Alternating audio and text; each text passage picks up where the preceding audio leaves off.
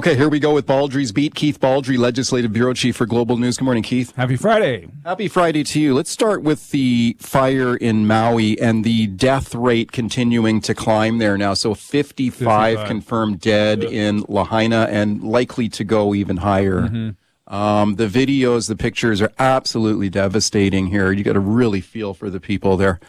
And it's very hard videos to watch. It really is. It's just heartbreaking. And for a lot of people in British Columbia, got a personal connection here to Maui. They vacation there. They own property there. Yeah, no, Maui's a favorite. I mean, that's our Caribbean. It's the West Coast Caribbean, right? So, yeah, there's a lot of personal connections to Maui, and many people have visited this destroyed town site. So, yeah, there's a real BC connection there. And one of the things that went through my mind as I was looking at those photos of this town that's basically been wiped out, it reminded me of Lytton, right? 2 years ago, how fire flattened the town of Lytton in BC, and now a similar experience in this town in Maui.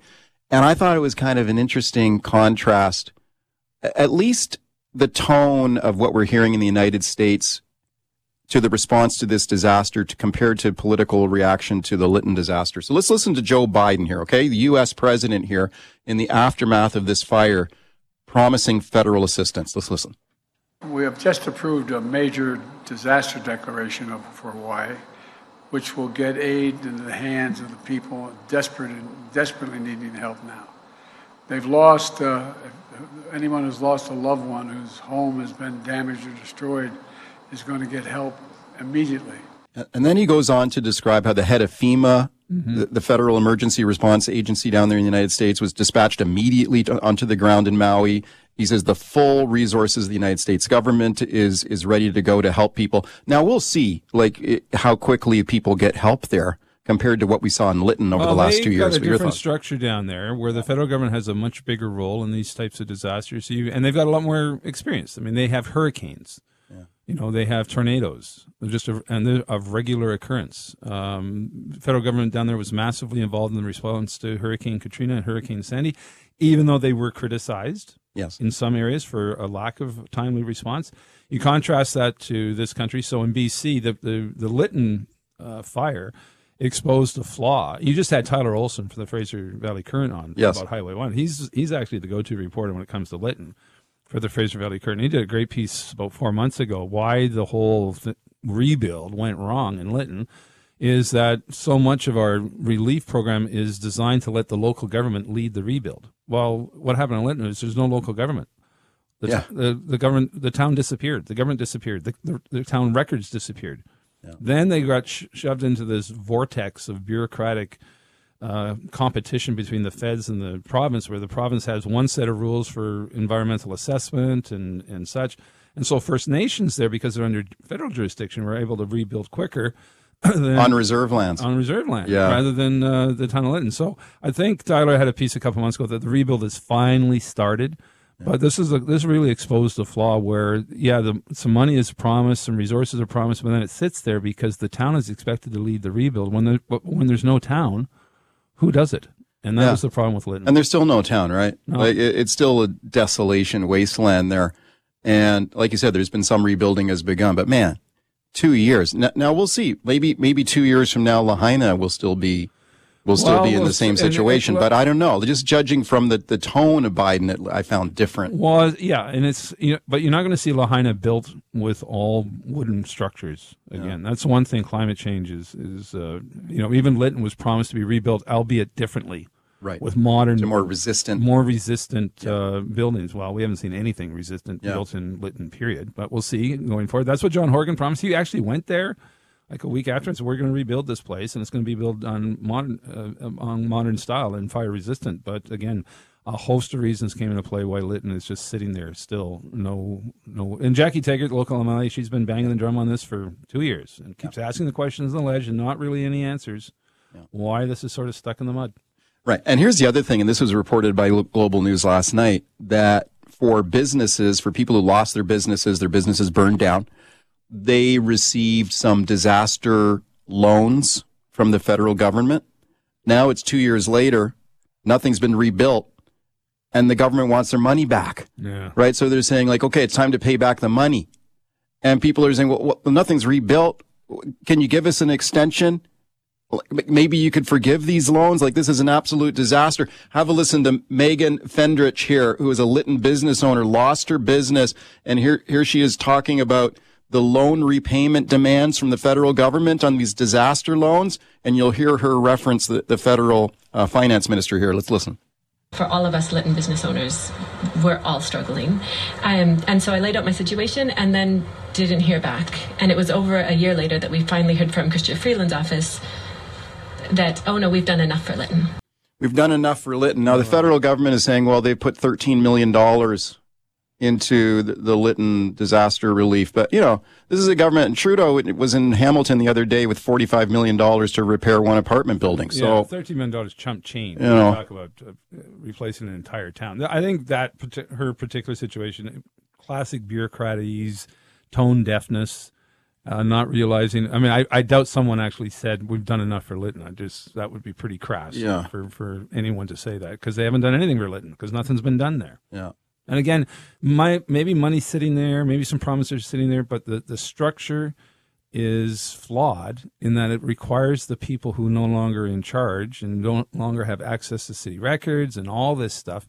All that infrastructure is gone. And if you depend on that to lead the rebuild, it's not going to happen. I'm kind of surprised that Trudeau hasn't taken a more high-profile role in just as a symbolic effort to rebuild this town. I mean, this is a town that was wiped out. This is a province where Trudeau has lived here. He's worked here. He's currently on vacay right now in British Columbia. And here we have a BC town that's wiped out, and two years later, there's very little been done. Well, I'm not sure it'd be a magic photo op right now for any politician to go to that place, because all it would raise questions about why hasn't anything been done here for 2 years. Yeah. But it's interesting to see what happens in Hawaii. So let's check in a year from now. We'll see. We'll see what happens. I think the feds have a better track record when it comes to this stuff. Mm-hmm. Okay, let's talk about. You mentioned briefly Highway 1. So the widening project of Highway 1 through to the Fraser Valley. We talked about this earlier on the show, and then of course it's going to include an HOV lane, okay? So a high occupancy vehicle lane, and it will include part of the provincial program on electric vehicles. So if you have an electric vehicle, you can use the HOV lane, even if you're not high occupancy. If it's just the driver, just one person in the vehicle, as long as it's an EV, you can go on that HOV lane. So we talked about now people who own HOVs or they own electric vehicles. They hate it when I'm talking about this issue, but have a listen to the leader of the Conservative Party of BC here, John Rustad, on this point. The privilege of being able to use a high occupancy vehicle lane for electric vehicles, I think that should come to an end too. High occupancy vehicle lanes should be for high occupancy vehicle, regardless of the vehicle. But currently, our what we have in the province is if you drive an electric vehicle, you don't have to have high occupancy. You're allowed to use an HOV lane. Okay, you think he's got a point? Oh, I think he's got a point with a lot of people. Yeah. Very few people. Unless you own an EV. Well, very few people have an EV. Yeah. The vast majority of the population do not have EVs and aren't going to get one anytime soon, even though the government has set this target of 90% of new vehicles by 2030 or 2035 have to be EVs. But there's no evidence to support that we're going to get anywhere near that for a host of reasons. And when an EV is costing, $40,000, $50,000 a year, that's pretty elitist. And if you're going to say the elitist drivers out there get special access to this lane when others, even though they are not given there, just because one driver in an EV, nice high-flying vehicle, gets access to that lane, I think most people are going to have a problem with that. Now, on the other side of it, though, I got an interesting email from a driver on this issue recently who said, I drive a gas-powered vehicle, and I have no problem with the EVs going into the HOV lane because then they get out of my lane. So go ahead and use the HOV, and then you reduce the congestion where I'm trying to drive. Again, I don't think we have enough EVs to make that sort of dent in the impact in the traffic on highways. Now, if we get to the point where we've got way more EVs, sure, maybe that would have an impact. But right now, we don't have enough EVs. Well, it's an incentive for it's another one of the government incentives that have been put in place for people to transition to an EV. This is why they're doing it. Like people are saying, well, they're not high occupancy. Well, that's not the point. It's a climate change issue. They're trying to get people into EVs. There's a lot of skepticism and contradictions associated with EVs. I think you just had Rustad on talking about, I don't know if you mentioned, like EVs leave a pretty big environmental footprint when it comes to the mining. You did say that. When it comes to exploiting child labor in some of these Chinese mines and Congo mines, which everyone sort of turns a blind eye. Says, as long as you produce the battery, the minerals that I can make my battery and drive my shiny EV in the HOV lane, that's all fine. So again, there's a lot of skepticism attached to EVs, and there's also an argument: why are we replacing one car with another car? You know, why not put that money into mass rapid transit? Yeah, right. You know, that's the other argument. It's Baldrey's Beat. Lots of calls. Dean in Kelowna. Hi, Dean. Go ahead. Hi, Mike. Great show. Keith, I'd like your comment on this. Do you think Trudeau is going to resign before the next election? Does he see the writing on the wall? And does he see this as an opportunity with his marriage and his relationship as a nice way to exit before go to election? And because he's going to get shellacked. Yeah, I'm not going to get into his marriage or anything like that, but I think the odds increase every day that he's likely not to seek re-election. Really? Hasn't he said he's running again? Well, but what else can he say? Yeah. You have to say that. I mean, Pierre Trudeau said he was running for re-election literally a week before he took that proverbial walk in the snow. Yeah, well, a politician cannot ever say, I'm thinking about maybe packing it in. As soon as you say that, you're done. Yeah. So he's trying to leave his options open for sure. Yeah. I'm not saying he's not going to run, but I think the odds now, I mean, every poll that comes out, the last few polls, Abacus, Leger, Nanos, all have a significant lead for the Conservatives. And also it's starting to tear down with the so-called red wall in Atlantic Canada, which is sort of the barrier preventing the Conservatives from ever forming a majority. Yeah. And now it seems to be crumbling, where the Conservatives are in a dead heat with the Liberals there now. The Conservatives are now starting to, I haven't seen any of the urban-suburban breakdowns. We talked before, if you don't win Greater Toronto, Greater Montreal, Greater Vancouver, you're not going to form a majority. But Poilievre seems to be on the cusp of approaching that territory. Yeah. But again, we need some more detailed breakdown of that. Now, having said that, we've still got a lot of time to go before the next vote. So there's time for Trudeau to rebuild.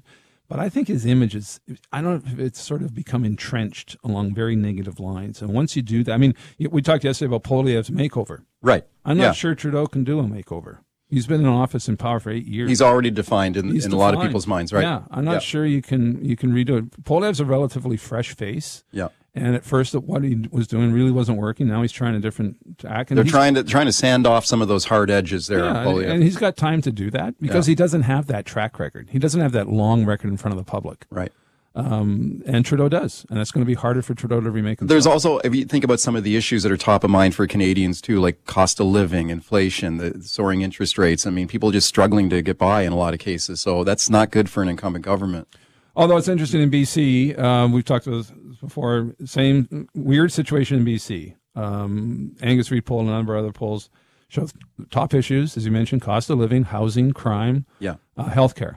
The NDP government gets about an 80% failing grade in BC. Then they're asked, how would you vote? 47-25 NDP. So, again, that shows you incumbent governments, I think, are afforded a little more slack. But the problem with Trudeau is he's more than an incumbent. He's an 8-year incumbent. Yeah. And that's where it becomes a lot more problematic for him. So to his point, I think, if you had to bet, well, I wouldn't want to bet because he is also very stubborn.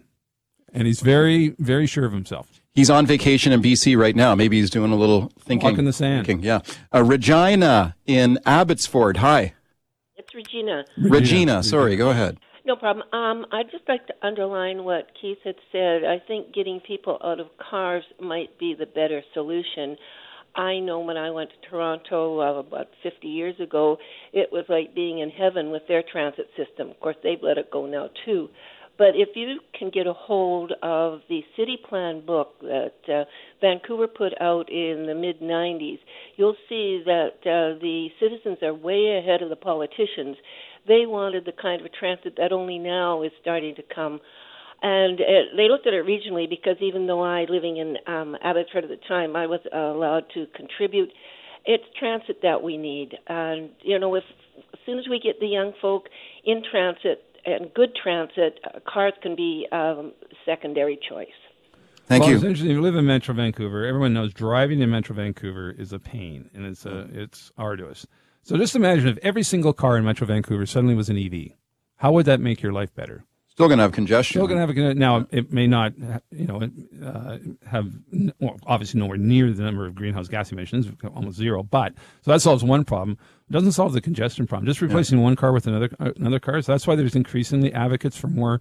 You've got this train group resurrecting itself, Train to the Valley. Yes. wanting to kickstart the conversation on that. All transit is subsidized, so why not subsidize even more transit rather than just to push to EVs? Malcolm in East Vancouver, you got 30 seconds. Well, you just about took my thunder. For years, I've been saying that centerpiece on the Trans-Canada from Surrey out to Abbotsford, perfect land for a light rapid transit. Yeah. You're building for the future, but we don't. We build for today, the same as what they're doing with the Patella Bridge. You're making 4 lanes. Yeah, they got an extra. Should have been 8 lanes with proper turn-on and runoffs, and the same with that bridge across with replacing the Massey. It's so lovely. Have a good day. Happy weekend. Thanks for the call. The knock on trains, they don't pay for themselves. Well, no transit really pays for itself. That's why it's subsidized. The West Coast Express, as far as I know, still gets subsidized, even though it's very popular. Again, I think the case could be made for more transit, significantly more transit, rather than just thinking EVs as the magic solution.